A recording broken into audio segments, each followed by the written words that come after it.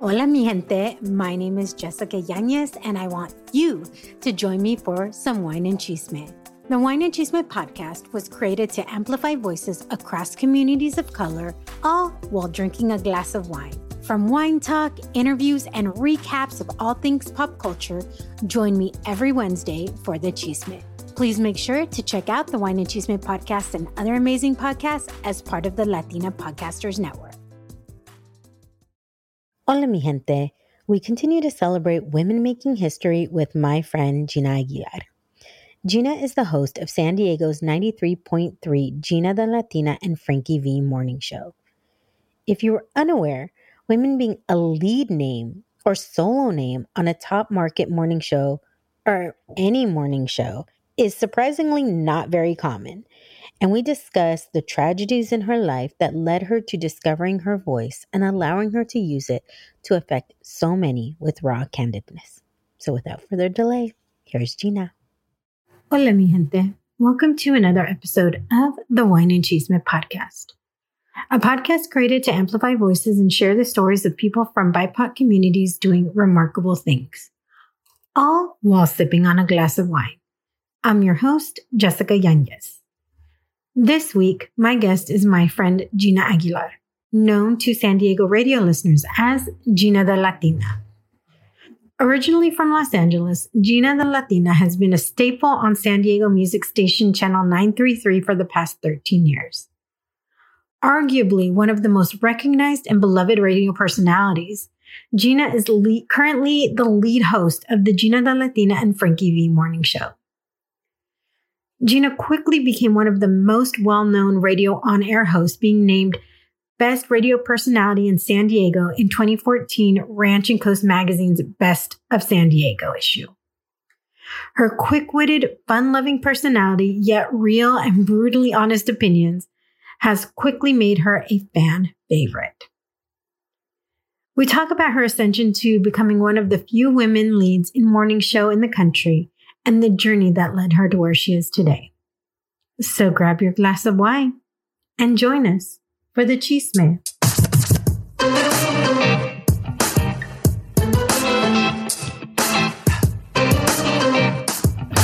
We're finally doing this. I know.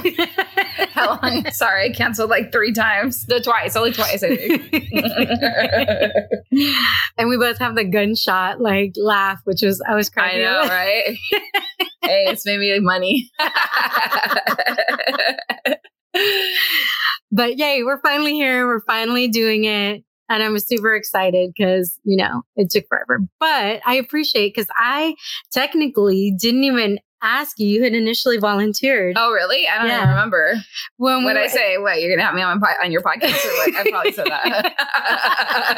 It was after that Apple TV Plus movie thing. Oh, yeah. Okay. And we were walking back and I was just telling you about the podcast and you're like, oh, yeah, if you ever want me on, just let me know. And I was like, okay.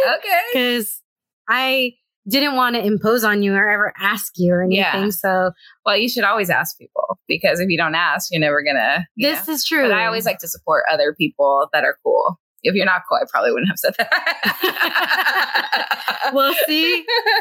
Okay, if you didn't think I'm cool, I got the stamp. Yeah. I probably wouldn't have offered. I'm big on vibes. If they're cool, I'm down to always help. Especially with something like podcasts are just, it's what I do for a living. Well, on the radio, but so yeah. I'm glad that a lot of people are doing podcasts now. I think a lot of people, I did it right before. So it wasn't like COVID was the reason I started. I know COVID is the reason I started, but I literally launched, I was telling you earlier, 3 weeks before COVID hit. Oh, wow. Yeah. So it's perfect timing. Yeah. It just happened to work out that way. And have you done a lot of interviews during pandemic? I have by the end of the year. So you're actually by the end of the year, I'll hit 50 episodes. Oh, you're wow. 50. You're going to be 50. That's awesome. I was once told that you're not a true podcaster, which I don't believe this, but this is what they told us, until you get 100 episodes. So when we got to our 100 episodes, we were so excited, and then we stopped our podcast. So I don't have one right now, but I'm going to restart one. But no, that doesn't mean you're a pod. But 50 is amazing. That's once a week almost for the whole year. That's a lot. People don't realize how much work and effort it takes in. We do our radio show 4 hours a day, 5 days a week. That's a lot of talking. And then to do another hour of podcast, everyone's like, what? I'm like, I'm getting to do like a podcast, but it's a lot of work. Yes. Well, and plus I am the producer. I am the editor. I am the host. I am the everything. If I don't do something, literally nothing happens. Yeah. And I think that's great though, when you're starting too, because you learn how to do everything. I'm spoiled right now we're actually, at one point we had like 6 people on our show. And so we had a lot of things, but now there was a lot of cutbacks and is that we have 3 and 4, but I have a producer who just helps, he's amazing. Yeah. He's amazing. So it does help. You'll get there. Yes. That's the goal. But when you have to do everything on your own, you learn everything, like editing, you learn everything. Oh, and let me tell you, when I had to go back into it, I'm like, oh shit, I forgot. Are we allowed to cuss? Sorry. It's uncensored. Okay, it's uncensored. Because I cuss, and I don't know how I don't cuss on the radio, but I always cuss in real life. It's like my mom hates it, but it's so crazy because I do the same based on who I talk to. Mm-hmm. In regards to if I cuss or not too. So literally if I'm with somebody who doesn't really cuss, I find myself like, it's just, well, it's a thing. It's a thing in radio. Whoever you hang out with, you start talking without even thinking about it. So, for example, I have this one friend, Jessica, not you, a different Jessica, who always says like, and she'll come over here for a weekend on a Monday on the radio. I'm saying like. I'm like, oh my God. I told her, if you're going to come stay with me the weekend, you need to cut that word out of your vocabulary. Because when you're regular talking, it sounds normal. But when you're on the radio, it sounds when I'm editing, good. Yeah, you're like, I've said it too many times. Yeah. I hear the uhs, I hear the likes, you hear all everything. Of the filler words. But like when when my mom comes over too, she says certain words too. And whoever you hang out with, even for a day or two, you'll start talking like them without even thinking about it. So you do have to be cognizant of that. Yes. Well, before we get into all the other chisme, we got to get to the wine. Okay, the best part. Yes. Duh. And this week, I'm super excited because we're having Herencia Wines.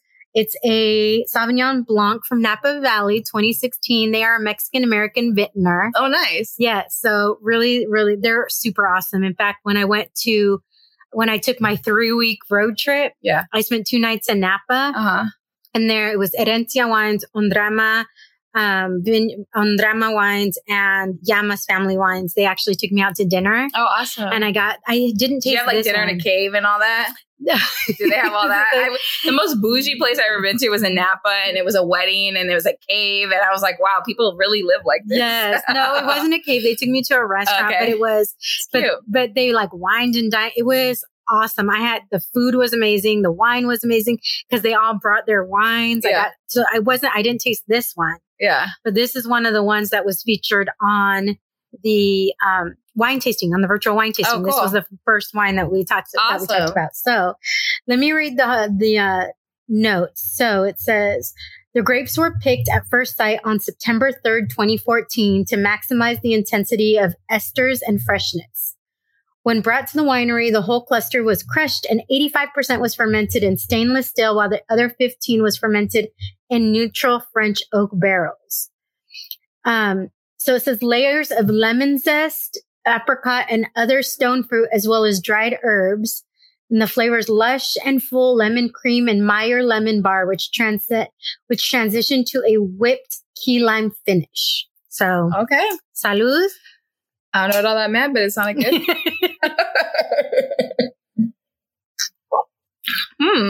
I love the citrusy. Yeah. But you had told me, because I'd asked before what your favorite type of wine was, and you said Sauvignon Blanc. Always, so yes.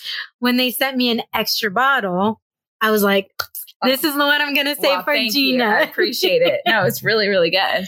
So thank you guys over at Herencia Wines. It is really good. I'm sure, I have a feeling we're definitely going to go through the bottle. Yes. Yeah, always. I mean, you can't leave a bottle half empty. Right? No. I always tell my boyfriend, he'll open a wine. I'm like, if you're going to open it, you need to finish it.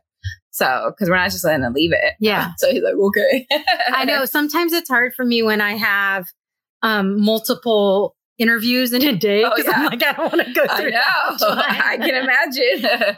But within, a I will finish the wine. So. Yeah. And right now, after everything with the craziness of everything that's happening politically, a lot of wine is helps, right? Yeah. Wine's always good. Yes.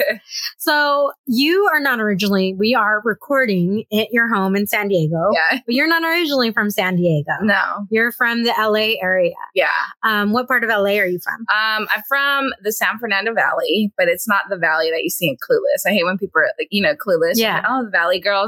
There's a whole nother part of the valley. There is that part of the valley though, just, but that's not where we're from. But LA is really interesting because you can be blocks away from like in a super nice, rich area. And then you could be like in the hood, you know, like a few minutes away. So I'm in a little town. My parents live in Silmar now, but we were born, I was raised in San Fernando, the actual city of San Fernando. My family's all from Pacoima. They're all literally like Pacoima to San Fernando is 5 minutes. San Fernando to Silmar is 5 minutes. So it's like where everybody like knows each other. It's kind of like that. Yes. Yeah. I mean, I've been to the valley for certain things. What part of the valley? Because there's all different parts of the valley too. That's what people don't understand. They're like the San Fernando Valley it depends where you go. Okay. So I have a question because isn't North Hollywood, like to me, it's so weird that you have Hollywood and North Hollywood and they're nowhere near each other. Yeah, they're two different places. Like they're not even the same vibe, not even the same people. So North Hollywood is about 15 minutes south of where I grew up. Okay. Yeah. See, I told you I'm in the valley. Yeah. I mean, it's a different part of the valley. Yeah. Hollywood's cool. They have some cool bars. It's not like I was never really an LA person. Me and my friends would go to clubs once we hit 18 and stuff. We would go to some of the clubs, but it's not like I knew. I mean, plus I'm from San Diego. Yeah. LA is so big compared to San Diego. I love San Diego. But it's just such a different life up in LA. So different. So tell me about growing up in LA and what your childhood was like. Well, I grew up with my two brothers and my parents, and I wouldn't, it's funny because people I always say I grew up in the hood, but people think that that's poor. And I don't look back thinking it was poor, so in where we're from, and it's hard to explain unless you've been there. There's definitely hoods that are poor. Yeah. Then there's hoods that are middle class, but they're still hood AF, Yeah. I'm gonna cuss again. You can cuss, it's okay. I know. My mom's gonna listen and be like, really? Can you not? So my mom did. Hey, at least your mom listens. I don't think my mom's even listened to a single really? episode. I think my mom used to listen, but she stopped because she used to always text me, but I haven't got a text message, so she might have gave up on me too. My mom heard some of the things because I have a couple episodes on sexuality and stuff like that. So okay. She probably wouldn't like it. I don't know what she would do to me. Her favorite phrase when it comes to is, "Hi, Jay." I know. So she'd probably message me, "Hi, Jay, did you really have to say that?"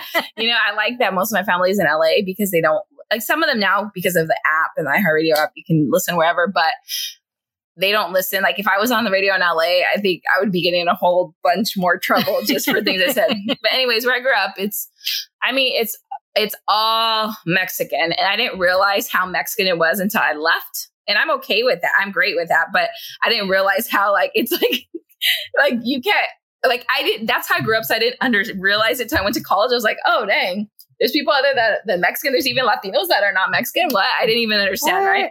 Yeah. Growing up, it was all Mexican. I would say 98% maybe. It's an area where it's I don't know. I guess I don't feel like I grew up poor, right? I feel like my parents worked hard or whatever, but we definitely were not rich, so I would say lower middle class is maybe what it is, but there are lots of gangs and it's lower or lower middle class depending where you are. So lots of gangs, I have so many friends who I love but they all got pregnant 14, 15. And it's just kind of what it is, right? Going to party. It's funny because when I look back now, when I was growing up, I didn't feel afraid or but you look back now damn, what was I doing? Because that's where you grew up. I was going to parties and clubs at 13, 14, in Hollywood and you go to a house party and it's over when you hear gunshots, right? And that's very normal. It's not even scary almost. Like, I mean, you duck for a second and then you go home, you know? And it becomes normalized in your life. Oh, it's very normalized. And so that's just kind of, but then when you go out of it, I realize there's some people in this world who've never even heard a gunshot. I'm like, oh, what? You know? So, and then you realize how not normal it is, but that was our normal, you know? And I honestly wouldn't trade it for the world. I feel like I learned a lot of street smarts there. I learned a lot of realness there. And, but now I live a different life. So like seeing the contrast is different, but all my family's still there. So I just go home and, you remember right back where you came from. My parents don't even live in our hometown anymore. So but I definitely go back because I'm just in North County is where I grew up in Escondido. Yeah. So when I go sometimes to see friends and stuff, it brings it all back. Yeah, it does, right? Yeah, it brings it all back. And then you're like, oh, yeah. I mean, we definitely were just very middle class. Yeah. But yeah, sometimes I'm just like, we did crazy things. And I'm like, how am I alive sometimes? It's funny because I don't like when people ask me like, how you grew up, the classes, I really don't know because it was just our normal. You know what I mean? I don't feel like I never went starving, but now looking back, I'm like, it definitely is not rich or even, I don't even know middle class. It might be Lord. I have no clue. Like, I don't know, but it was my life. But we definitely grew up like in the whole, like, going to car shows every weekend. Like my dad has a bunch of oldies to this day and cruising around listening to oldies and the veterano music and all that. So that's like the culture I grew up in. Yeah. And that not everyone grows up in that culture, but I really appreciate it now. Like the whole, you know, all that and freestyle music and all that stuff. Girl. Like that was my life and I love it. So when I go back, it reminds me of all that. But you played softball, right? You started playing, how old were you when you started playing softball? Young as fuck. My parents were really into sports. And so they started us at a very young age. So I was probably like 3 or 4. By the time I was 7, I was in All-Stars. And by the time I was 9, I was traveling the country. I'm one of the top teams in the country. So I do think that sports kept me out of trouble. By the time I was 10, we were like 5th in the nation. I remember going to Tennessee. What team were you on? It was I don't know, like a little travel team they had made. Mm-hmm. And then when I went to 11, I was on the Valley Breeze and I played that all through, which is a very, it was a good organization. When I think of Southern California travel teams, I think of like the Bat Busters. Bat Busters, yeah. So we played it. How do you know the Bat Busters? I played softball too. My sister actually played on the Bat Busters. Oh, she must have been good then. Yeah. So yeah, we played the Bat Busters. So my travel team was the Valley Breeze. So that was probably when I was like 11, 12 and all through high school. We were really the only competitive team in the area, but we played the Bat Busters, the Firecrackers, the Cruisers, like all those teams, right there with them. So yeah, so I played that all my life. Very competitive. I mean, that was my life all the way until college. Because I feel the same way. I know, I was the kid though, who would pull my parents to do stuff, right? Mm-hmm. My parents weren't like, oh, do this. I was like, oh, I want to be a Pop Warner cheerleader. Oh, I want to play softball. Oh, I want to do this. So, and then my sisters would end up following what I did since I'm the oldest. How was that? Like your brothers, did they do the same types of things? Yeah. Because obviously in that area, your parents are doing that, like you said, to try and keep you out of trouble, to give you focus on something. Yeah. My mom was really good at softball too. Like if she would have she grew up in the projects, and if she grew up in a different, maybe with a different economic background or whatever, she'd for sure would have won the Olympics. To this day, she's probably better than me. So I think she really wanted me to be like her. And my dad was very athletic. So we were all in sports. My brothers were really good at sports too. And I will say that when my brother stopped playing sports is when he started getting into trouble. And so I do think that there is a correlation to that. I'm not saying that's why, because I believe in destiny, whatever's supposed to happen is going to happen. But I do think that sports, because when you're playing such competitive, and if your sister played on the Bat Busters, you get it. That is your life. You don't have time to do other stuff. I did find time to go to the arena and the clubs and stuff, but you, for the most part, you're really, and so my brothers were the same, but, it definitely wasn't us. I think it was my parents. They really pushed us, and they have a love for it. To this day, the Dodgers are in the playoffs. They're like, are you watching? Blah, blah, blah. Like they're just huge sports fanatics. So they put us in the sports. I wasn't like you. I was like, can I have a break? I don't want to play anymore. I tried to quit at like 13 and then I went back. No, I would get hurt because I would just play so hard and I would end up getting hurt first. Mm-hmm. Like I was a catcher. I don't even know how many concussions I've had.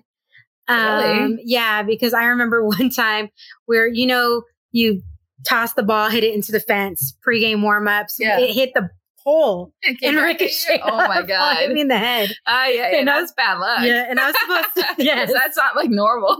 I thought you were going to say like someone ran into you or something. Oh, well, that's happened too. Yeah. Slid into third, tore all the ligaments in my ankle because the base lifted when the third baseman was on, and my foot went directly under it and my body kept going. Wow. So my mom would threaten me.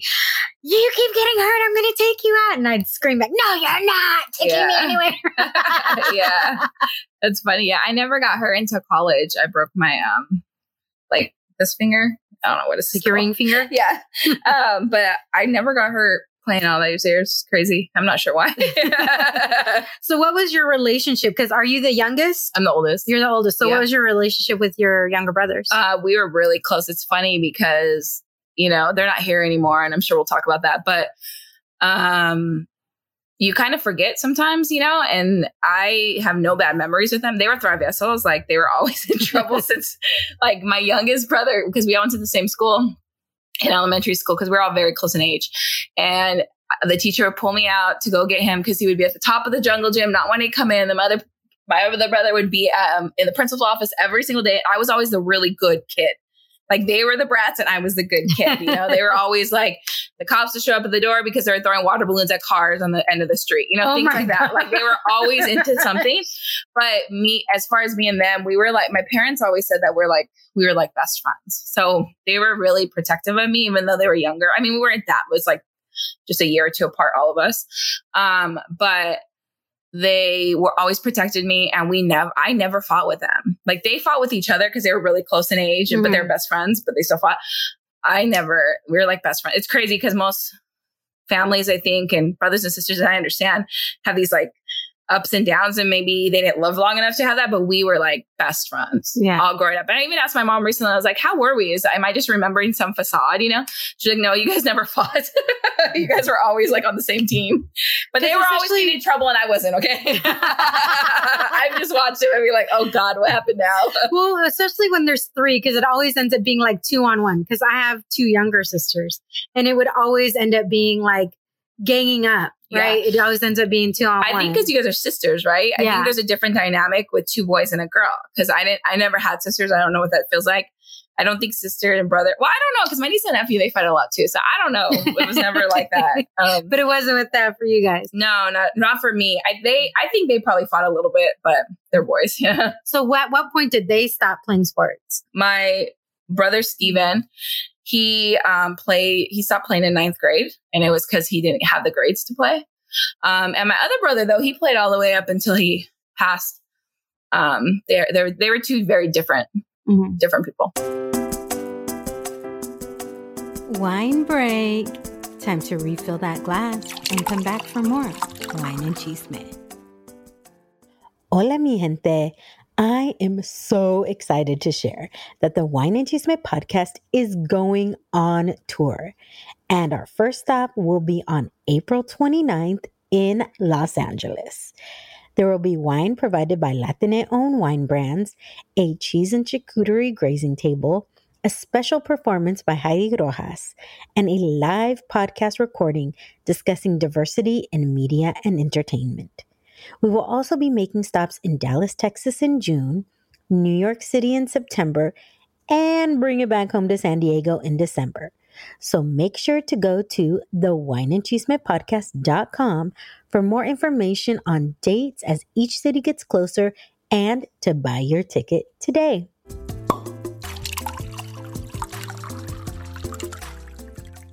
When you went to college, where did you end up going?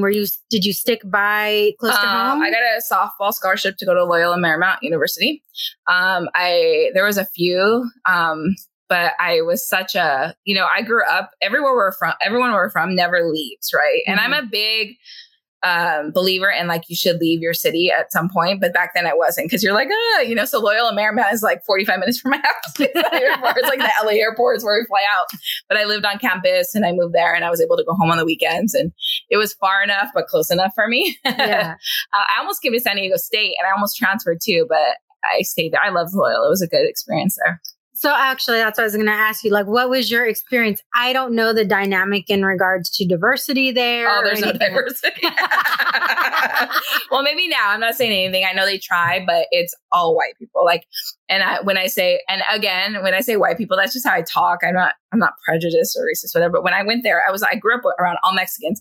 The only there was white kids in my high school, but the white kids that where we grew up were more like the same, right? Yeah. So I'm talking about like white kids from like Arkansas and, Wisconsin. That's a whole different breed over there. And I've learned to appreciate them as I gotten older. But when I went to college, it was my first time of like, wow, I'm a minority. You know what I mean? Like, I didn't realize you went from majority to minority. Yeah. And there was all these people from all over the country that had accents, and like, oh, like what the heck? And then the Latinos that I met there, hardly any of them were Mexican. I was still like like they were like, like my friends Bolivian and Ecuadorian and Cuban. And I had never met anything other literally than Mexican. Where I grew up, it's Mexican and that's it, So it was a big culture shock, I will say. It's predominantly white there. It was there. That was a while ago. I don't know how it is now. But we little Latino Business Student Association. We started the first Latina sorority ever there on campus. It's still there to this day, and it's recognized by campus, which is a huge deal. So we made our little mark there. It was fun. So what made you decide, like, obviously, because some people would look at it and say, okay, well, it is what it is. You also looked at it and said, okay, you obviously looked at it in some way and said, I want to make sure that we're all connected in some way by starting the first Latina sorority. What was what was the catalyst for that? Why we started it? Yeah. Do you really want to hear this? Yes. Oh, now I really do. It's funny because I went to my reunion and I was the founding president. So I told the story. Well, actually, did I tell the story? I don't know. I'll tell you the story. I might have changed it a little bit because it's not what you would think. So there was only one Latina sorority on campus. They were not recognized by Loyola, because to be recognized, you have to go through this whole process, right? At the time, there was no minority sororities or fraternities recognized, but they were like kind of underground. So they did crazy hazing. Like, I mean, the stuff they did to them was just ridiculous. And I was never into sororities. Like, anyone knows me, like, when I say I was a president, they're like, what? Is that the same person? But a lot of my girlfriends, because I naturally gravitated to the Latinos in my dorm. So we all became friends, right? So they were all pledging it. I was playing softball. I was just whatever. And I just remember they would come to my room every night at like midnight crying and bawling and like telling me the stuff that the sorority went them. And I'm like, why are you guys doing this? They're like, well, we don't really connect with any of the other ones because they were all like white, like typically white sororities. And that was their only option. And I said, fuck them. Let's start our own. Not knowing what I was getting myself into, right? And they're like, really? So within the next week, they had all quit. So there was like 5 of them. So you were like really on the hook. Yeah. I was like, oh shit, we got to start our own. Okay. How do we do this? Right? How do you even start a sorority? Right. But I'm very like, if I say I'm going to do it, I'm doing it. Right. And so it was really my girlfriends that wanted to do it. Like, not really me, but we researched the sororities. We found one, like we wanted definitely a Latina base. It's Latina based, but it's considered a multicultural one. So we wanted something like that. We wanted something that would be aligned with the values and the culture and everything we did. And so we looked into it, and it took whole freshman year and sophomore year to actually, because there's a lot to start. You can't just like, hey guys, let's just start a sorority. That's what I thought, but it's not like that. It's not like Revenge of the Nerds. No. You have to get a certain amount. You have to, there's lots of requirements. So we put in a lot of work, and we founded it with 13 girls. And now, I mean, I just went to the reunion. There's hundreds and hundreds, and they're still there, and it's amazing. What sorority is it? Sigma Lambda Gamma. Okay. Alpha Beta chapter. There's one at San Diego State too. They have them all over the country. But so then, I mean, that was a really short story to a long version. It was a lot more. How about before you make statements, think about it, guys. Same with my dogs. I love my dogs, but I just got them. I'm kind of like when I feel passionate about something, I just say it and then have to do it, you know, and then you're like, oh shit. But it's, you know, I love my dogs. I love the sport. But was it easy? No. But would you do it again? Absolutely.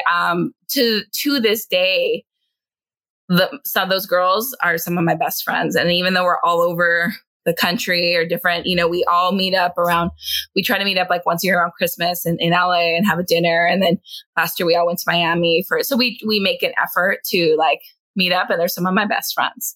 And I would have never met them had it not been for the sorority. So what did you study? I was a business marketing major.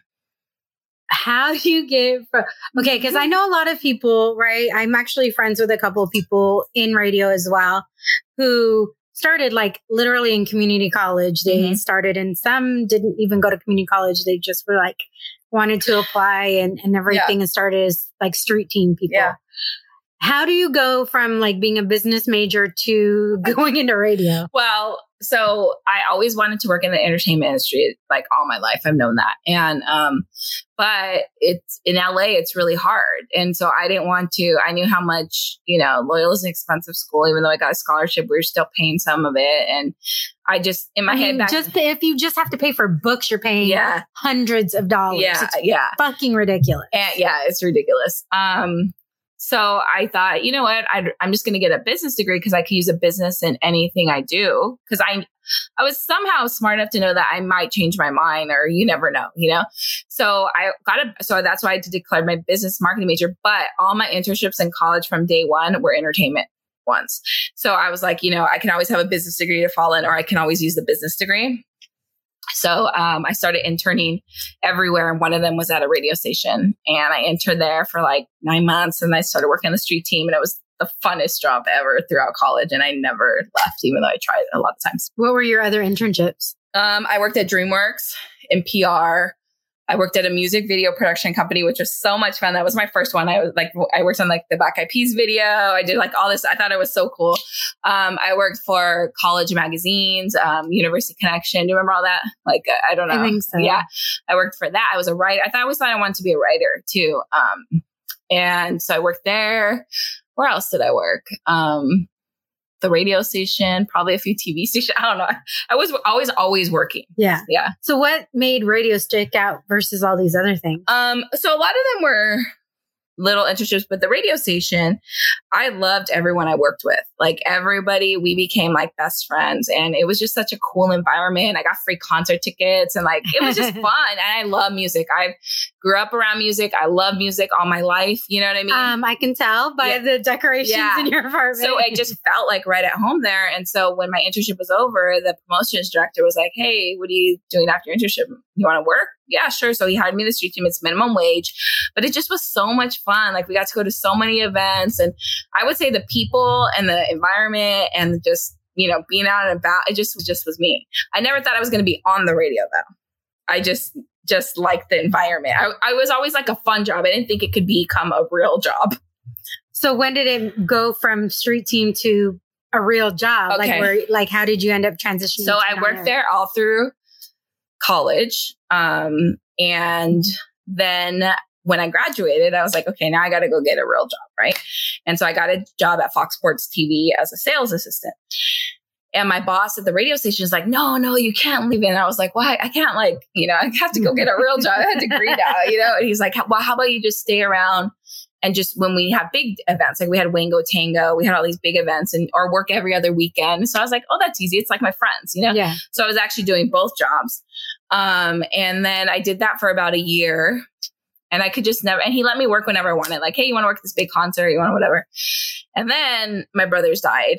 And then should we get into that? Because that's part of the story. I knew it was right after you had graduated college. Yeah. So it was a year after I graduated college. My brother, who was 17 at the time, Matthew, he, I'll just tell you. So he went to, where we're from, we go to flyer parties. Did you guys do those? No. I don't know why it's like a valley thing. It's weird because I thought everybody knew about them. Every time I the story, they had no clue what a flyer. Oh, were we the only ones that did this shit? So it'd be like, either like warehouses or like, it's like you get a flyer, you pay $10 to get in, and it's just until it gets shut down and then the cops come and you go home.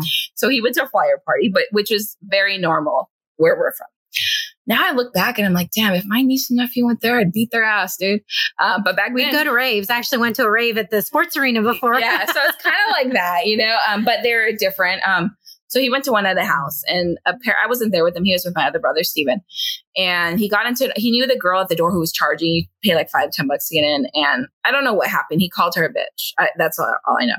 Then she went and told her boyfriend who was in the party, who knew my brother too. So they knew each other from like 8th grade or something. And the boyfriend was on a bunch of drugs. And I know that from the court, like a shitload of drugs. He just came out and shot him in the party in front of like everybody. My other brother was right there. And that was it. My brother was 17, Matthew. He was a senior in high school.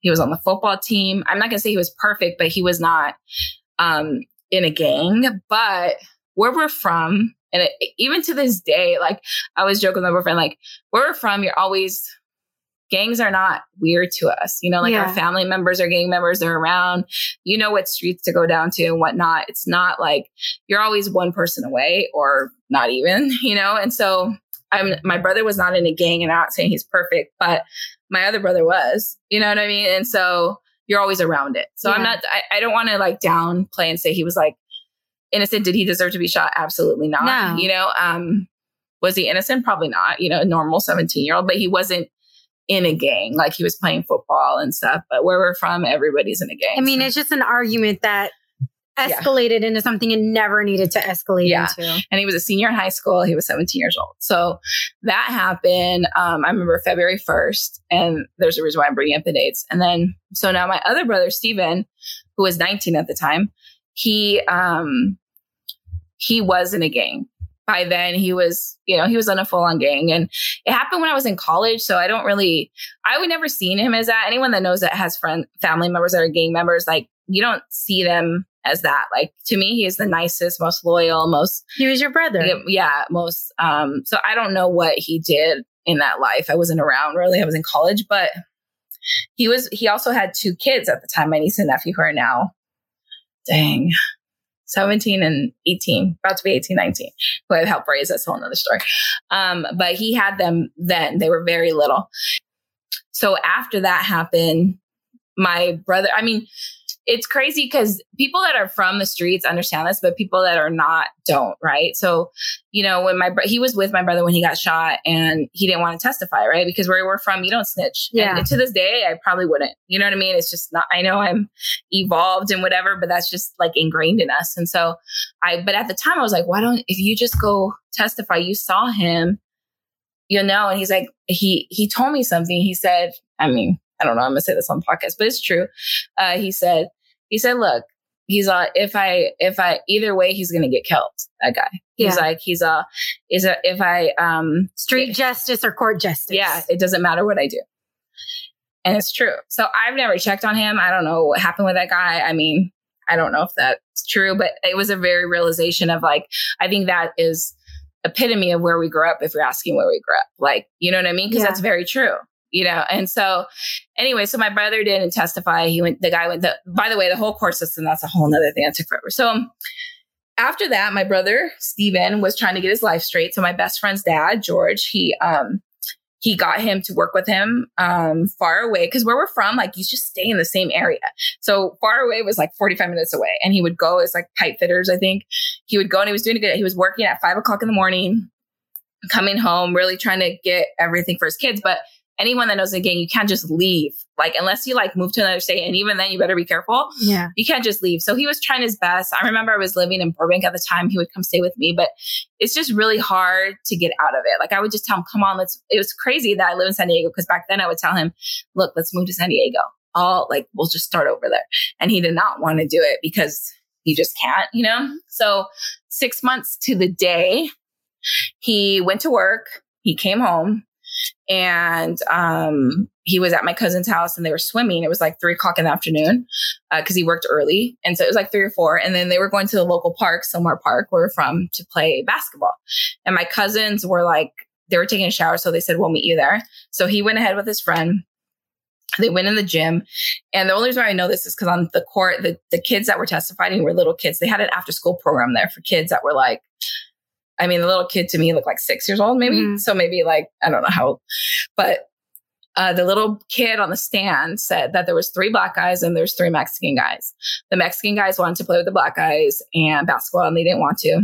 So the Mexican guy threw the ball at him and went to the other side. And the black guy went to the bench, pulled out a gun, and shot him. In the auditorium, like at 3:00 in the afternoon, with all those kids around. So all those kids are probably traumatized to this day. Oh my gosh. Yeah. And the kid that shot him was only 14 years old. Yeah. What? Yeah. So, and then my brother died later that night, but it was 6 months to the day at the same time, which is crazy. So July 1st, February 1st, July 1st, they died at the same time. Yeah. Geena, you lost your brother 6 months from each other? Yeah. And my grandma died 2 weeks before that. Yeah.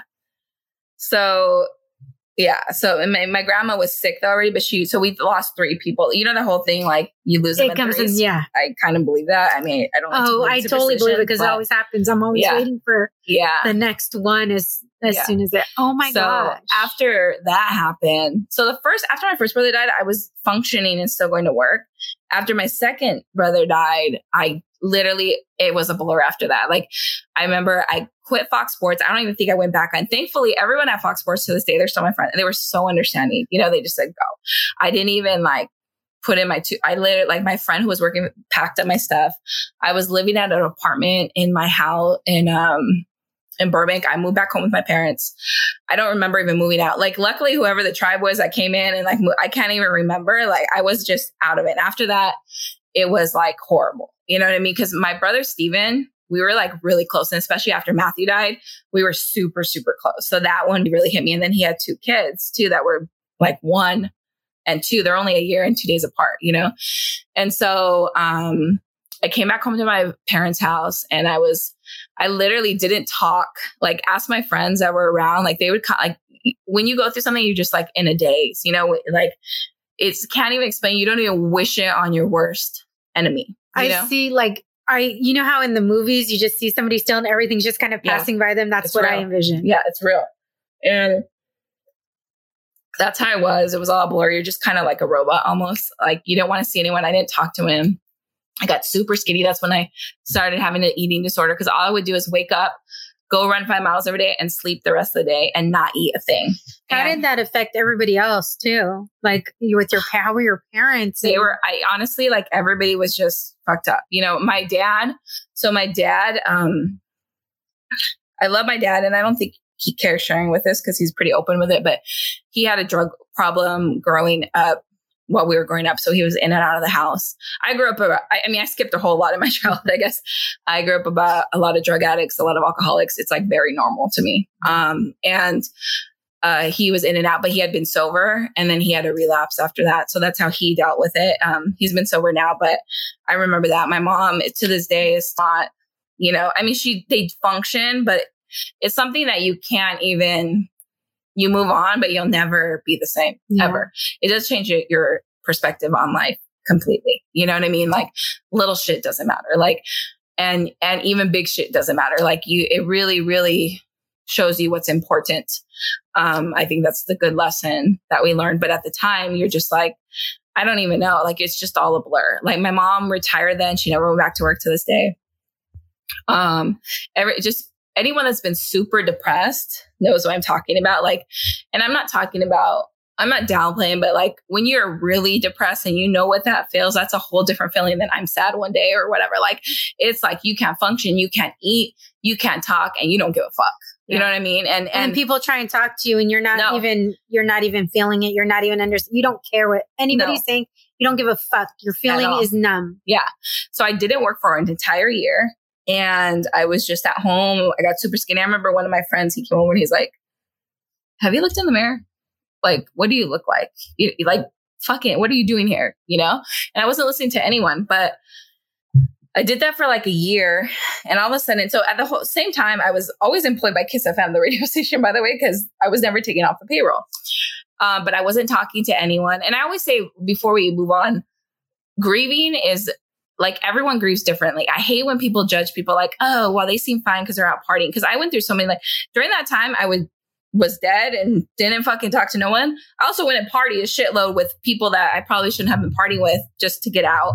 I also like everyone grieves with different and goes through waves. So you can never judge people when they lose someone. I always tell people that like, if you've never lost someone, you are blessed, but don't judge people that have. Let them go through. I mean, yes, help them when they want to be helped, but also I really commend my friends who were there for me, even though I was probably like the biggest bitch and didn't return their calls and talk, but like hang in there for them. Realize that they're going through something that you will never understand. You know what I mean? I hope you don't understand, or you will at some point, but like, you know what I mean? Also, I think there's a difference between people that are sick and you're expecting to die, and unexpected death is a whole different thing. And especially when it's younger people that you expect to live forever, you know? Yeah. So I was at home for like a year, really depressed, fucking skinny as fuck, like just not eating, like really just not healthy. And I wasn't answering my phone. I don't even know if I had a phone. I probably like just, I don't even remember. But my old boss at the radio station, we're like a family there. Radio is like really like family. And somehow he called my house phone and someone got me on the phone. I'm like, hello. And this is what he said. He said, get the fuck out of that house. That's what I'm talking. And I was like, huh? He's like, you need to come back to work tomorrow. And I was like, oh, I don't know. And he's just like, you can work as little as you want. You can go home when you want. You don't have to go out on the streets and set up the tents, because I fucking hated setting up those tents. And he's like, you could just work in the office. You'd be on the promo team and no one here even, because I was really embarrassed at the time too, because that entertainment world doesn't even know the fucking hood world. You know what I mean? So I thought that they would judge me, which by the way, later on, they were also cool, but it was my own mind that people are going to judge me, whatever. He's like, no one's even working here. The only people that work here are your good friends. Like everybody else won't even know. They don't even have to know what happened. You know, you're just a new employee. So I started work the next day and I went in, and he was true to his word. I didn't have to go on the streets. And it was just kind of to get out of the house, really. And about a month or so later, one of the big bosses, his name is John Ivy. And the reason I say it, because anyone in radio music knows John Ivy. I didn't know who he was at the time. He said, maybe it was a few months in, he pulled me into his office and everyone was like, what the hell? But you know, when someone's a boss, but you don't really know what they do, especially that. And he pulls me in and he's like, have you ever thought about being on the radio? And I'm like on the radio? And he's like, yeah, like talk. I'm like, no, because it was always just fun. He's like, what would you want to be? And I mean, what else was I doing? I was like, yeah, sure. And he's like, all right, well, give me an air check and we'll listen to it. And I was like, okay. And I walked back to my older boss's, his name is Kevin Secchi. I said, Kevin, John Ivy wants an air check. What the fuck is an air check? Like, I didn't know, because in LA, you're not even allowed to go in the studios unless you're the DJ. Like, it's like, you know, you don't mess with anything. And he's like, what? So luckily by then I had made so many friends there. This producer, Tony, he took me in the studio, told me what to say, recorded it, like I didn't know anything. And they really worked with me, like, because I think I had become friends with them. I came back and gave John Ivy the air check. After a few got thrown away, they kept throwing them. Like, no, that sucks. Don't give it to it. And an air check is kind of like a demo, you know, but I didn't know anything about that. And pulled him in and he listens to it for like 20 seconds as he turns it off. And I'm like, oh shit. But, side note, John Ivy is like Justin Bieber shouts him out. Like, he's Ryan Seacrest's boss. Like, any big radio DJ in the country, he found them. Any artist, he broke the record. So this guy is like Google him. He's fucking huge, right? So that's who it was, right? The time I didn't know. I was just like this. What a huge break, right? Like, how often does that happen, right? Never. It's destiny, right? And so he stops. He's like, okay, well, we need someone to do go out on the streets, do call-ins, hey, I'm out here in the corner, blah, blah, blah, come get some free stuff. And we'll pay you $500 each time you go out. He's always that good. I was like, yes. That was so much money to me at the time. You know, I was like, hell yeah, I just got to do one event a month or two events, you know? But yeah, so later it's funny because years later I had lunch with him. I was like, why did you choose me? Because now being in radio and understanding how it works, that is unheard of, right? He's like, look, when I would go to events, you were always working super hard, right? He's like, I can teach anyone to be good on the radio. I can't teach people how to work hard. You were always the hardest working person in that room. And so I knew I could teach you how to be good on the radio. I can't teach people work ethic. That's what he told me. And so I was like, yeah. So I was like, okay. So after that, I started doing call-ins. And then I think Do you feel like that helped bring you back to life again? Yeah. And that's what I was going to say, because I really threw myself into work. So I would stay at the radio station from like 8 a.m. till 3 o'clock in the morning, because there's always someone on the radio, right? Mm-hmm. And it was just kind of became the thing. I wasn't working that whole time, but then I started working on the nighttime show. And I would just like tag along with the red carpet report and my friend Manny on the streets. And I'd go out with him and we'd call it. And JoJo on the radio was a nighttime DJ. And I was literally working on their show for free, just for fun. And I think in a way it was a coping mechanism to not have to go home and think about my life. So I literally worked there from 8 a.m. till JoJo went home because we would come back to the show like till 2 o'clock in the morning every day, like, or maybe going at 10. And like, it was just crazy. Like, but it was so much fun. So I started going on the red carpets. And one day, I did that for like a year, and I was working on the Friday night party show. So I was just like that person that was just helping with everything. And thinking back, yeah, it was probably because like, I didn't want to go home and I didn't want to go back to reality. And that was just my sub reality kind of, yeah. But I learned so much during that time. And, what was I going to say? Oh, so when Ryan Seacrest came on the station, he took Manny up to a show. So Manny's position needed to be filled. So JoJo, who's the nighttime DJ, said, I don't want to audition anyone. Well, actually, backtrack. Before that, I remember this is when I proved myself. And I love telling this story because there was a Lindsay Lohan, like in LA, there's always some kind of red carpet. There's always something to do. So there was a Lindsay Lohan album release party, and there was the James Bond premiere. So JoJo couldn't figure out where to send Manny. And I was like Manny's assistant. So he put me on the phone. He's like, Geena, hey, would you be comfortable going to the James Bond premiere by yourself? I was like, yeah, sure. I was scared as fuck. Like, I was like, I've never gone without Manny. I don't know what to do. But I've been with him enough times. But you're scared. But I was always confident. I always say, people are like, oh, don't fake it till you make it. No, fuck that shit. Fake it till you make it, but work hard and figure it out. Because I really feel like you can figure out whatever you want.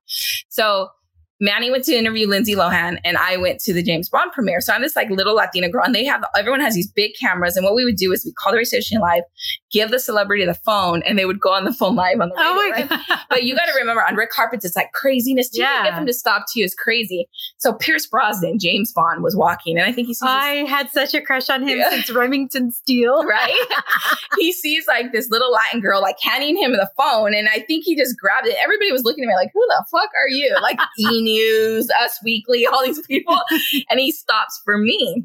I also think I was significantly younger at the time. I was smaller than everybody. Like everyone was like, who the fuck is this girl? And I dressed super chill. I always dress super chill. Like, so even then, like it was a red carpet, and I was like in a hat and fucking chucks, And he stops on the phone. So the first interview I got for JoJo was Pierce Brosnan. And so after that, he trusted me. So whenever Manny was out or whenever they needed 2 people, I just would fill in. And so when Manny went to Ryan Seacrest, JoJo said, I don't want to audition anyone. I just want Geena. So I became the red carpet reporter for the radio station. And then long story short, about a year, and I started getting all these calls from different places around the country saying, hey, we want you to do mornings, like come audition. And I was like, at the time, I still wasn't convinced that I wanted to do radio. And I was like, I don't want to move anywhere. This is my fun, blah, blah, blah. But one of them was San Diego. And I've always loved San Diego. Like I grew up coming here. I came here during college. My friends like whatever. And some of my friends from LA worked in San Diego. They're like, just come audition. And I came down and I auditioned. And again, JoJo did my air tour. I had a lot of help because I still didn't really know what I was doing. In LA, you can't just go in the studio. They don't let you just talk on the mic. Here, maybe not in LA. I auditioned and I was moved down that like in a week, and I got the job, moved down in a week. I was the last girl to audition. They had already like pretty much picked the girl. And I got the job, moved down for a week, and I've been here. It's been 14 and a half years. Wow. And so who was your first co-host? AJ. AJ's Playhouse. He's the first one and I was very green, and I asked him, and it's funny because he's like, why did you choose me too? And he's like, you just had that star quality. Like I knew I could teach you, and like I know that you would, he told me one time, I knew that you're going to become bigger than me one time. Like I just knew, but it was okay. They always thought I was going to move back to LA, which I thought too. But I came down here, and I think part of the reason why I liked me is because I didn't have experience in radio. So I was very raw. I just said whatever, and it wasn't like staged. And I didn't realize I was talking to 1 million people per week. Yeah. Which by the way, I quickly realized like I toned it back a little bit. But back then, I wanted you to tell the story, what you were told, because being from LA, right? Yeah. I mean, you're from LA. I'm from San Diego. Yeah. And when we went and had lunch, I was like, yeah, I'm not really an LA person. It's not that I don't like LA. I just don't care to live in LA. San Diegans hate LA. LA people love San Diego. We don't hate LA. But you just think LA loves San Diego. San Diego hates LA, okay? Let's just be honest. Let's be real here. No, it's not hate. Don't confuse. Like, I think we're like San Diego, we're just so, I mean, you've been here long enough. Yeah. We're just very chill. We're just like the LA is always so much hustle and bustle. Our downtown is our downtown is off the water. Yeah. Like, you know, it's funny is people come here, they come here to relax. Like it's so like chill here. Even downtown. Oh, it's my God, it's so chill here. And here San Diego's downtown is crazy, but it's really not. No, it's totally not. When I first moved here, they're like, hey, minimize talking about LA from LA because no one likes LA people. I was like, really? Then I realized like they do not like LA people. So for the first year, it's not that we lied about it. We just didn't really talk about it because when you're the new girl, people hate. And this is part of my story. So the first year, people hated me here. Like I would get the meanest messages, like you're fat, you're ugly, like all this stuff. I was like, what the fuck? I don't even want to be on the radio. Because at that time, I still didn't think I was meant to. It was just a job. Oh my gosh, here you are. I know. Like a coveted thing. Yeah. And I had my first contract was a 1-year contract. And I was like, fuck this shit. I'm like, fuck these people. Cause I'm from the hood. Okay. Like if you talk shit to me, like I have changed a lot now, but back then I was like, oh bitch, don't come at me, Do not make me take off my earrings. Yeah. But I couldn't do that anymore. And it was just like, it was a really hard transition for me to like deal with the criticism of people because people are really mean. Mm-hmm. And I didn't necessarily want to be there. So I was like, what the hell? It was kind of just a job. But my mom always said, you can't leave your contract. Like you signed up, you finish it, then you could come home. So I was like, fine. And I really wanted to quit because there was just people like, I just couldn't handle it. And I felt like I was going to snap on someone and it just wasn't going to be pretty. Mm-hmm. But the reason what made me stay in radio forever is before that year was up and I was going to quit after my year. I was like, done. I was like, this is not for me. I'm more of a behind the scenes person, blah, blah, blah. I shared the story of what happened to my brothers on the radio. I don't even know how it came up, but I shared it.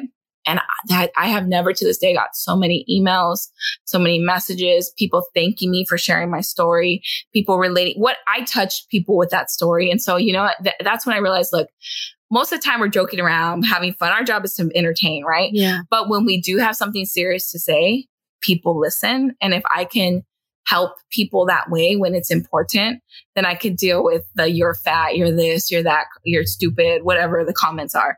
And that day is when I realized, okay, I'm going to put my ego aside and I'm going to deal with this because when I have something important to say to this day, people listen and people connect to you. And to me, that's more important than a few haters or whatever. Yeah. So I didn't quit. And I am still here 14 and a half years later. But that was the last time I tried to quit. But I always say I tried to quit radio so many times. I tried to quit like before, like it's crazy looking back. Like there was God was kept saying like, nah, you're not quitting. Nah, you're not quitting, So what made you, cause you touched on something, you said you're a lot different than, and I've gotten to know you like on an energetic type of side, spiritual side. Mm-hmm. What was the catalyst that made you start exploring that side of yourself? So I think, so when I never fully healed from my brother's death. I was depressed and then I threw myself into work. And even here, I threw myself into work for the first however many years. But I will say that when you deal with, and everyone will deal with, grief in their own time, but it's going to hit you at some point. Yeah. And for me, it hit me probably when I was here probably for 4 years and I started getting sick and I had like fibroid tumors. I had all these like different things. And, my body was showing me like, you got to deal with your shit. And I still kind of dealt with it, started like dealing into like the healing stuff and all that. But, one day I met this girl who, my friend Vanessa, who, was an energy healer. And I had, since my brother's died, I've seen so many therapists, and I'm not against therapy. I always say, find what works for you. I personally couldn't find a good therapist that I really liked. Right. So I didn't know that there was even a whole nother realm. Right. She's like, you should do theta healing. I'm like, what the hell is theta healing? You know, it's like energy. So she kind of explained it, whatever. I met her on a random trip, like in a random hotel. Like it was just meant to be, right? Yeah. I came back and I did a session with her, and one session with her did more for me than 5 years of traditional therapy ever did for me. And so I was like, whatever this is, I want it. And I started seeing her every 2 weeks for an entire year, and it changed my life. And I will always say that. And then I started, I'm a natural learner. So I'm like, okay, well, what the fuck is she doing? You know, what is this energy healing? What is this? You know, and it's hard to explain unless you do a session. Yeah. But you're pretty much moving out old beliefs, like, cause we carry so much shit from like our childhood and traumas and stuff. And yes, you could talk about it, but are you releasing it? Right. So it's a combination of talking and releasing that energy from your body, and miraculously you start healing. Right. And then I wanted to learn more. So I started taking classes, and I'm a certified theta healer now, and I do it on the side. And at first I was kind of embarrassed to talk about it. What? So I'm gonna make you. Yes, whatever. Yeah. And I was not embarrassed, but you know, in the Latino culture, they're like, oh, you're witches or whatever. But it's so not that, you know? Cheers to brujas. Yes. That's what you think until you do your session. Everyone I've ever done sessions is like, oh my God, this shit's amazing, you know? Yeah. So it's not anything like that. But, you know, we come from Latino background where they're like, you know, because I'm sure like all that. I've recently started doing tapping. Yeah, I did that in one of my sessions. Yeah, too. You like it? Yeah, I do, because, you know, we've talked about like how we both have issues in regards to our cycles and everything like that. And my friend got her certification and everything in tapping. And so she walked me through it. Mm-hmm. And what I've noticed for me is that the pain gets really intense when I initially do it. And then I'm completely exhausted. I fall asleep and I wake up feeling so much better. Yeah, it has to be released. Yeah. And what people don't think is that emotional traumas, that turns into physical pain. In my belief, and I'm not a doctor, don't quote me, but like cancer that doesn't fucking just show up. I'm sorry. That is years of you not dealing with shit, years of you going through traumas. We're not taught in schools how to release this emotionally, mentally, and all that. We just go to the doctor and get a pill, and that's like a Band-Aid. It's not, and I'm not against that, because I think it's a combination of both. But I'm saying you really need to focus on the core of the problem. And a lot of the core of the problem with health, with mental health, with all that stuff is shit we've gone through, and we're just hiding, especially in the Latino culture. Like, we don't talk about shit. We don't, like, you don't show your emotions. You don't cry. It's done. Move past it. And that's just, and for me, because I had gone through so much, and I skipped over a lot of stuff, but I saw a lot of stuff in my childhood that people should not see, you know, like, I mean, a lot. I grew up around drug addicts, alcoholics. Like, it's very normal to me. Like, I grew up really quick, you know, and all that shit was in me. And then my brothers, and then like, I don't want to die at 30, you know? And so it was just like a volcano building up. And I still think, and so I started working myself, and I'm still working myself, and I work with all these energy healers. I go to an endocrinologist too, but I try to do everything. And I always say, find what works for you and do more of that. And it's changed my life. Like, it really has. Now I always say, like, I'm still from the hood, right? But, but I will say that, you know, my job really it's not worth it. Like, I've worked too hard to get where I'm at to let some dumb person, I'm not going to get in a fight on the street, whatever. Yeah. I've learned. And also I grew up, we're fighters. Where we're from, we're taught to defend ourselves, right? And that my brother's, fighting mentality is probably what got them killed. You know what I mean? I don't think that's a reason to get killed, but your mouth can get you killed, right? And so is it worth it? You know, and that's what really made me stop. So I'm not saying that my initial reaction sometimes is to like talk shit back or do whatever, but I've worked hard to not be like that anymore. Yeah. So if that's your question, like, I work hard to not. I know it gets you in trouble. I know it's not good. I know we need to evolve for the future. It's still in me. And I always say, I just said that today, like, you can't ever take, but I've really worked with a lot of healers to like change who I am and change the cycle, because, you know, I grew up around grandmas that are still getting arrested for beating up people. I mean, I just had a story with my mom, but not my mom, but someone else about something. I'm like, really? You know, but that's just where we come from. You know, like, you're in court because you just beat up a girl. Oh my God, you're a grandma, you know? Well, I don't want to be that. And I want to be honest. I have cousins my age who are grandmas. So exactly. But still, would you want to go to a jail? Hell no. Exactly. It's like, I've had to hold myself back, and I wouldn't consider where I didn't grow up in the hood, right? But I definitely have hood tendencies. We all do, right? It's a hoops. It's a hoops. Yes. But it's just kind of, you realize, like, I also want to be a better example for my niece and nephew, who I helped raise and who are like I'm not going to say they have a mom, so I'm not saying I'm their mom, but they're like my kids. You know what I mean? Like, I supported them all their life. I'm really, really close to them. I want to be a better example. I want to stop the cycle. I don't want to just keep going. And if they can see me being successful and like changing, you're changing the narrative for your whole family. And at some point I became aware of that. And so I know it's my responsibility to be like that. How has that helped you in regards to, because I'm sure being in entertainment and being a public figure, it can take its toll. Yes. You're not always going to get along with people you work with. And how has this helped you deal with those types of things as well? Yeah, absolutely. I mean, energy healing and all this spiritual stuff helps every part of your life. I think it helps you understand other people better. It helps you understand where they're coming from, using your intuition to make decisions in business. Like, it has changed my life. Like, the second, it helps everything. I mean, I would say it's more like it's like self-exploration. Who am I? Like, it start very basic, but you can really go deep into a lot of this stuff. And I encourage people to do it when you're ready. I think some people are not ready, but when you're ready, like, I'm a big meditator. I think meditating changed my life also, you know what I mean? And that's a skill that I think everybody should do. I wish they taught that in schools. Yeah. I've heard some like starting to where they're like doing yoga and things like that to be able to release that. Do you foresee your future in San Diego? So it's funny because I used to always have a plan. I'm going to go back to LA, and I almost did. That's a whole nother story. I almost was going to work with Ryan Seacrest. Is that when Karen left? Or Ellen K left? Yeah, Ellen K left. Yeah.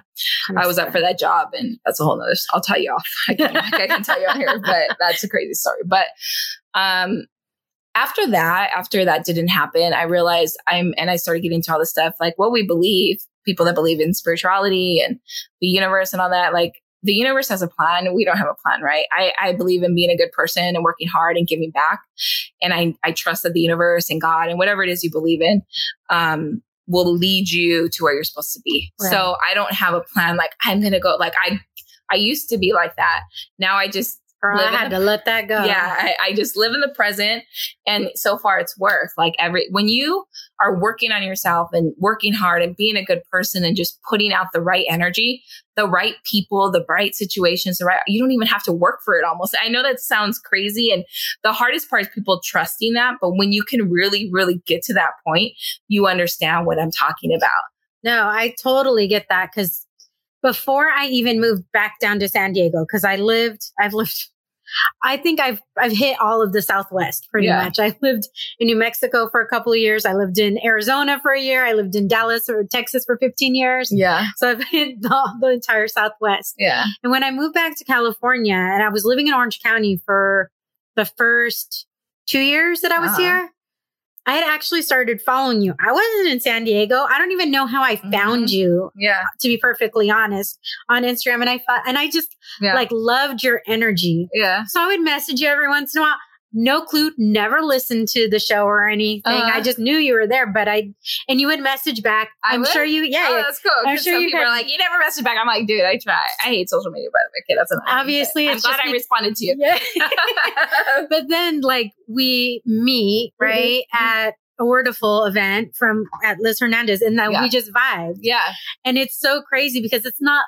I had no idea I was moving back to San Diego. So for all I knew, I was never going to meet you. I just really liked your vibe. And I thought you were, like, from what I saw, I thought you were cool. Yeah. And now, like, we're becoming friends. So it's just so, like, you're totally right. Like, I believe in all that. When it's the right people, the right situation, everything, because, San Diego isn't the hugest city, but it's still a big city. Yeah.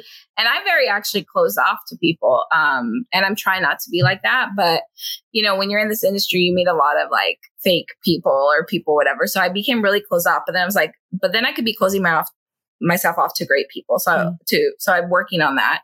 But once you just trust that the universe is going to bring the right people into your life, Yeah. You're not even worried about fake people because fake people don't even come around me no more. Like I trust that. And they reveal themselves pretty quickly. Yeah. And I feel like I have a good intuition where like I know who someone's cool or not right away. People don't understand it. Like, you know, at my job, I make decisions without even knowing. And like everyone looks at me like, what the hell? But I haven't been wrong once. So now to this thing, they'll be like, Geena, what do you think? You know what I mean? But I believe in that. Like I know my intuition and I know that my gut feeling, and I don't need a reason to maybe not talk to someone, or I don't need a reason to talk to someone. And I've become, you know, we've only met this year, but like I was telling one of my other girlfriends, they thought we knew each other forever. I was like, no, I just met her a few months ago. Like,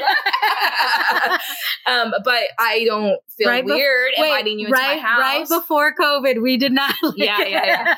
But like, you know, like, I don't just bring anyone in my house, but I feel comfortable with you. And I trust that. And I trust the universe. And I know that my intuition, I trust myself to know that, you know, but it takes work to get there. For sure. Yeah. I've gone through this whole thing during COVID because I would always trust my gut, because anytime I've gone against my gut, I'm like, fuck, why didn't I just trust it? I mean, I remember even in high school, I got in an argument, like me and my quote unquote best friend at the time, I don't even know why we had a falling out. All of a sudden, she didn't like me. She was talking shit about me, all this and that.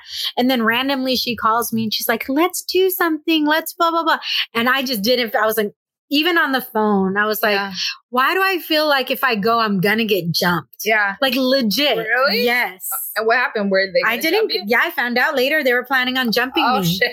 For something. I don't even know why, to be perfectly honest. So that's why you got to trust your gut. Yeah. You know, and people like that, I mean, it's hard, but like you send them away with love and you create your boundaries and you trust your gut and you don't have to deal with them again. Yeah. And even now with COVID, it's given me, as hard as it was, like I was telling you earlier, it was so like the very first few months, it was really, really hard, but it's given me an opportunity, because I think this time it gives us an opportunity, right? Yeah. And what we do with that opportunity is up to us. Yeah. But it's really given me an opportunity to kind of get to know myself in a way that I never have, or I never wanted to. Yeah. I never wanted to take the time before. And it's really revealed people to me, because I am a super extrovert, but that doesn't mean that I can't be around people. It just means that I need to continue to keep my circle small. And to me, it's more about quality than quantity. Yeah. And you're right. You just with everything in your life. Yeah. Where do you, if there was another young Latina girl who was going through, maybe she's listens to you now on the radio, and I mean, first of all, girls empowerment. Yes. First of all, the fact that you have Geena the Latina, like you're full out putting it out there, but you're also one of the very few women who leads a radio show in this country. Like it is the Geena the Latina and Frankie V show, not the other way around. And that's very new, by the way. Yeah. Like, yes, we're progressive, like, but it's still women. We have a lot, like, but yes. Okay. How did that feel? Like knowing that this was, like, obviously there was a change in regards to hosting and everything. You're the staple. You remain there. But how did that feel when that change actually happened? You know, so the last time with my ex co-host Kramer, I thought for sure then it was going to be Geena and Kramer, because he was coming from another city. I'd been here for like however many years. People knew me. They had written in my contract that, like, unless it was someone that came in, because I'm fair. Like if it's someone equal, whatever, we're cool. But if I was a guy, I would have had my own Geena Latina show years ago. It wouldn't even be a question. They give guys shows like nothing. For a girl to even be on a show, it's only been within the last 5 years. And a girl's name to be first on a show, that's a whole nother thing. That's almost unheard of. And then a girl to have her own show. But if you think about it, listen to the radio stations. There's only guy shows everywhere. Yeah. There's hardly any girl shows. So, but my last co-host, he was really cool. He was like one of the most pro women co-hosts. They came in and they're like, it's going to be Kramer and Geena. I'm like, what? And he even told them, like, nah, put her first, you know? And they didn't think that girls would be okay. They're like, well, you're already a strong, powerful woman. Girls don't like girls. What? Yeah. And so I almost quit them. I almost quit then. And I was not happy. And I talked to my agent and he was like, look, why? Maybe I shouldn't say what we were saying. But the reason why I stayed was, yes, could I sue? And yes, would I win? Probably, but I'd probably have a radio show. I could always do more good on the radio than being off, right? So trust me, I took like a whole month off. That's when I was going through all my spirituality. I was like, fuck this shit. Like, this is bullshit. Like, this is so like sexist. This is so blah, blah, blah, blah. Cause this wasn't that long ago. This was like 5 years ago, 6 years ago. Radio has changed a lot in the last 6 years with the whole Me Too, with all that. But 6 years ago, it was still ancient as fuck. Like, they treated girls like shit. And I'll go on record and say that my boss now is a woman and she is great.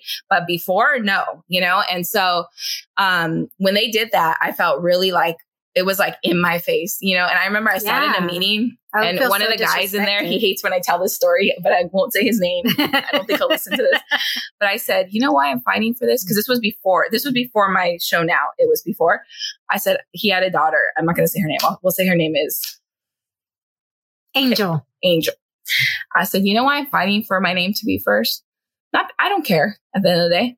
It's so that Angel, because she was like 13 at the time, Angel doesn't have to fight for what she's earned and deserved when she's my age. That's why I'm doing this. And he sat there and it was actually above him and he listened, but they still put it as Kramer and Geena. And I was so upset, but I wasn't mad at Kramer because it wasn't him. Right. He even went in there and it was like, it wasn't even people in San Diego. It was like the bigger ups, And I took a month off and I really thought about quitting. And then I thought, you know what? I can do more power on the radio than off. It's just a name. I know I fought as much as I could, but I was getting to the point where I was stressed out and sick, and I'm big on listening to your body, and it's just not worth it. I knew I fought as much as I could. In my mind, maybe I lost, whatever. I came back and I knew I couldn't do the show being bitter. And I didn't want to, because you're not going to have a good show being bitter. So I went and cleared my head for a month. My boss said, take a month off. Like, I took a whole month off, the whole month of December. I came back, started doing theta healing, started doing stuff. And I actually was okay with my name second. So when this whole change around, I was like already over it almost. Like, I was really hurt 5 years ago. And I was like, this is injustice. This is blah, blah. But I knew whatever. And I finally came to a point where I was okay with it because I knew I had fought. I knew maybe it's just the next generation is going to do it. And then when this new show happened, my boss, she's a female. She's pro-woman. She wasn't my boss before. She pulls me in and she's like, tells me what's going on, whatever. She's like, and it's going to be the Geena and Frankie show. No questions asked. No one's debating anything. And I was like, oh, okay. So it was weird because it's like the second I gave up, it came. Exactly. Right. The second, not gave up, but gave up the anger, the want, the mad. Like, I really didn't care anymore. Like, I was just kind of okay with it. I'm still going to do my thing. Like, I'm still going to do my girls empowerment conference. It doesn't really matter. I know some people may say it's just a name, but women know what I'm talking about. Yeah. And then it just happened. So I was like, oh shit. Okay. That's all right. It wasn't even like a fight, this time around. So I don't know. I mean, at the end of the day, I don't really care if my name's first, honestly, but I do care in the big scheme of things. Because for me, I always say I'm working for the future. Like, I will not see the changes that I want to see in my career, in my lifetime, but I hope the little changes that me and my friends, when I say my friends, like my girlfriend, Angie Taylor, she's the first girl. She's in Chicago. She has the Angie Taylor. She was just giving the Angie Taylor a rock show, the only like female on a rock station. That's unheard of. Yeah, I was about to say. And she's been at radio like 20 years, like she should have got it so long ago. Right. So you're seeing the progress. And so the way we talk and we've had these conversations is that we're doing it for the next generation. Right. Yeah. So that's what I do it for. And so, it is what it is. What's going to happen. So I don't know if that answered your question, but no, for sure. Well, I had asked, what word describes your life, and you said crazy, but I think we know why. Like, just over the course of the past hour. I didn't even go through everything. You don't even know. I mean, yes, crazy. But I don't think crazy is a bad word. Everyone no, it doesn't have to I love being crazy. My family is fucking crazy and I love that. You know what I mean? Have you met my dad? He's insane, but he's great. I haven't met him. I've only seen him. But remember I told you, I'm like, he kind of reminds me of my mom. I call my mom a real life, a cartoon character come to life is how I describe that is. Yeah, same. I mean, we're loud, we're crazy. Well, you hear an ambulance or a police, we go chase to watch. You know what I mean? Like, we're like all calling each other, little cheese man, like, what's going on? But I mean, that's what crazy is all I know. Yeah. But I have gone a little. And crazy is relative. Yes. Right. Crazy. That's true. I don't think it's like I don't know. I don't have no perspective on crazy. I've seen it all. I probably really is crazy to other people. You've not stopped working throughout this whole time. You're considered an essential worker. I know. But has there been anything during this time that has been revealed to you in a different way? Or have you picked up any new habits or new hobbies or anything? Or has there been anything that's kind of been revealed to you during this time? I think this time has been hard for everybody. I think the weight of the world is on everybody. So it's a really good time to get to know yourself. And I'm glad I've done all the work before because it hasn't been perfect. Like, but have I picked up new hobbies? No. Well, I made up my own hot yoga studio in my bathroom, but now it's open again. I would say though, and I don't know if this is your question, but I'm just going to go there. I think this whole time, even though as people see it's bad, it's really waking people up. And I agree. People were not passionate about certain things or were not, like, it's just bringing everything to surface. Now, people sometimes I feel like are taking it overboard and like whatever. But I do think it's waking people up to, I mean, we were probably going to have more people voting this year than we've ever had ever. No one cared before, or, I mean, that was just a minor example, but there's just so many things that I think there's a reason why everything's happening. And I try to remember that and try to just go with the flow and try to maintain my zen during this when the protests and everything's right outside my door. I live downtown. So that's what I think. I hope we see a bigger lesson or picture when all of this is over. Hopefully it gets over at some point soon. Right? I know. Hopefully there's an end to this madness. There is a silver lining, I'm sure. Even though if we don't know exactly what it is right now. How can people listen to you, find you on social? Yeah. All of that. So if you're in San Diego, you can listen on channel 933, 93.3, 6 to 10 a.m., Monday to Friday. If you're not, you can download the iHeartRadio app or listen online. And you just put in like channel 933 and you can listen live. Or you could go to channel933.com, keyword mornings. We put our whole show there. I have my own website, GeenaTheLatina.com. And we didn't even talk about Girls Empowerment Conference. Oh my gosh. Talk about your Girls Empowerment Conference. Well, because I know it wasn't able to happen because of COVID. Yeah. But we do it every year. It's like 500 teen girls from across San Diego. We get sponsors. We put on this beautiful event because I want them to realize there's more than where they came from. And so we do it like at the Pendry Hotel downtown. They dress up. Well, I'm here to volunteer whatever you need. Yes, please. Yes, we'll need it. And we have speakers from all over. Luckily, I've created a great group of people and we try to get different speakers so that every girl in there can relate to someone. Mm-hmm. So they're all over the place. And we provide like catered lunch. We have performances. We've had like celebrities film videos. It's like a whole production. It's turned into something really cool. And it's, I have to shout out SDCCU. They sponsor it and they've always sponsored it. And we have other sponsors too. Might as well shout them out. SCG&E, Cox, Bottle Focus. We have a lot of sponsors. I don't want to Crossroads Deli. I hope I didn't miss you guys, but we appreciate all the sponsors. But it's turned into a really great thing. And that's why I got my Geena the Latina Day here in San Diego. Well, that's what they said because of the girls conference. Yeah. So I would love to include you when we can get back to it. We might do something virtual next year. We're working on it, but that was a short version. But what was the question before that? Follow me on Instagram. That's the best way, I think. It's at Geena the Latina, Geena the Latina. Instagram, Facebook, all that's the same. So we bookend. We start with the wine. We end with the wine. Okay. We've already established what your favorite wine is. It's a white wine, Sauvignon Blanc. Do you have a very specific type, like any kind, or? I go through different phases. Like probably a few months ago it was Pinot Grigio. Before that it was Cabernet, like Cab, Sauvignon, whatever. Right now it's Sauvignon Blanc. I don't know. I just drink whatever. I'm not that bougie. Geena, thank you so much. I appreciate you so much. How long was this interview? About an hour and 20. Oh, that's not bad. That's good. Okay. Hey, this is the 50th. Like, awesome. 50th. And congratulations to you. That's a lot. That's you. Great. I can't believe it. It's so Get crazy. To that 100 though. Yes. I don't know. Then I'll be considered. That's probably bullshit, but that's what they told me. You're not a real podcaster. You're 100. I'm like, I'm a half a podcaster. No, but that's good. 50 is a lot. I know how much work it takes. So good job. So until next time, mi gente, happy 50 and happy New Year. Yeah.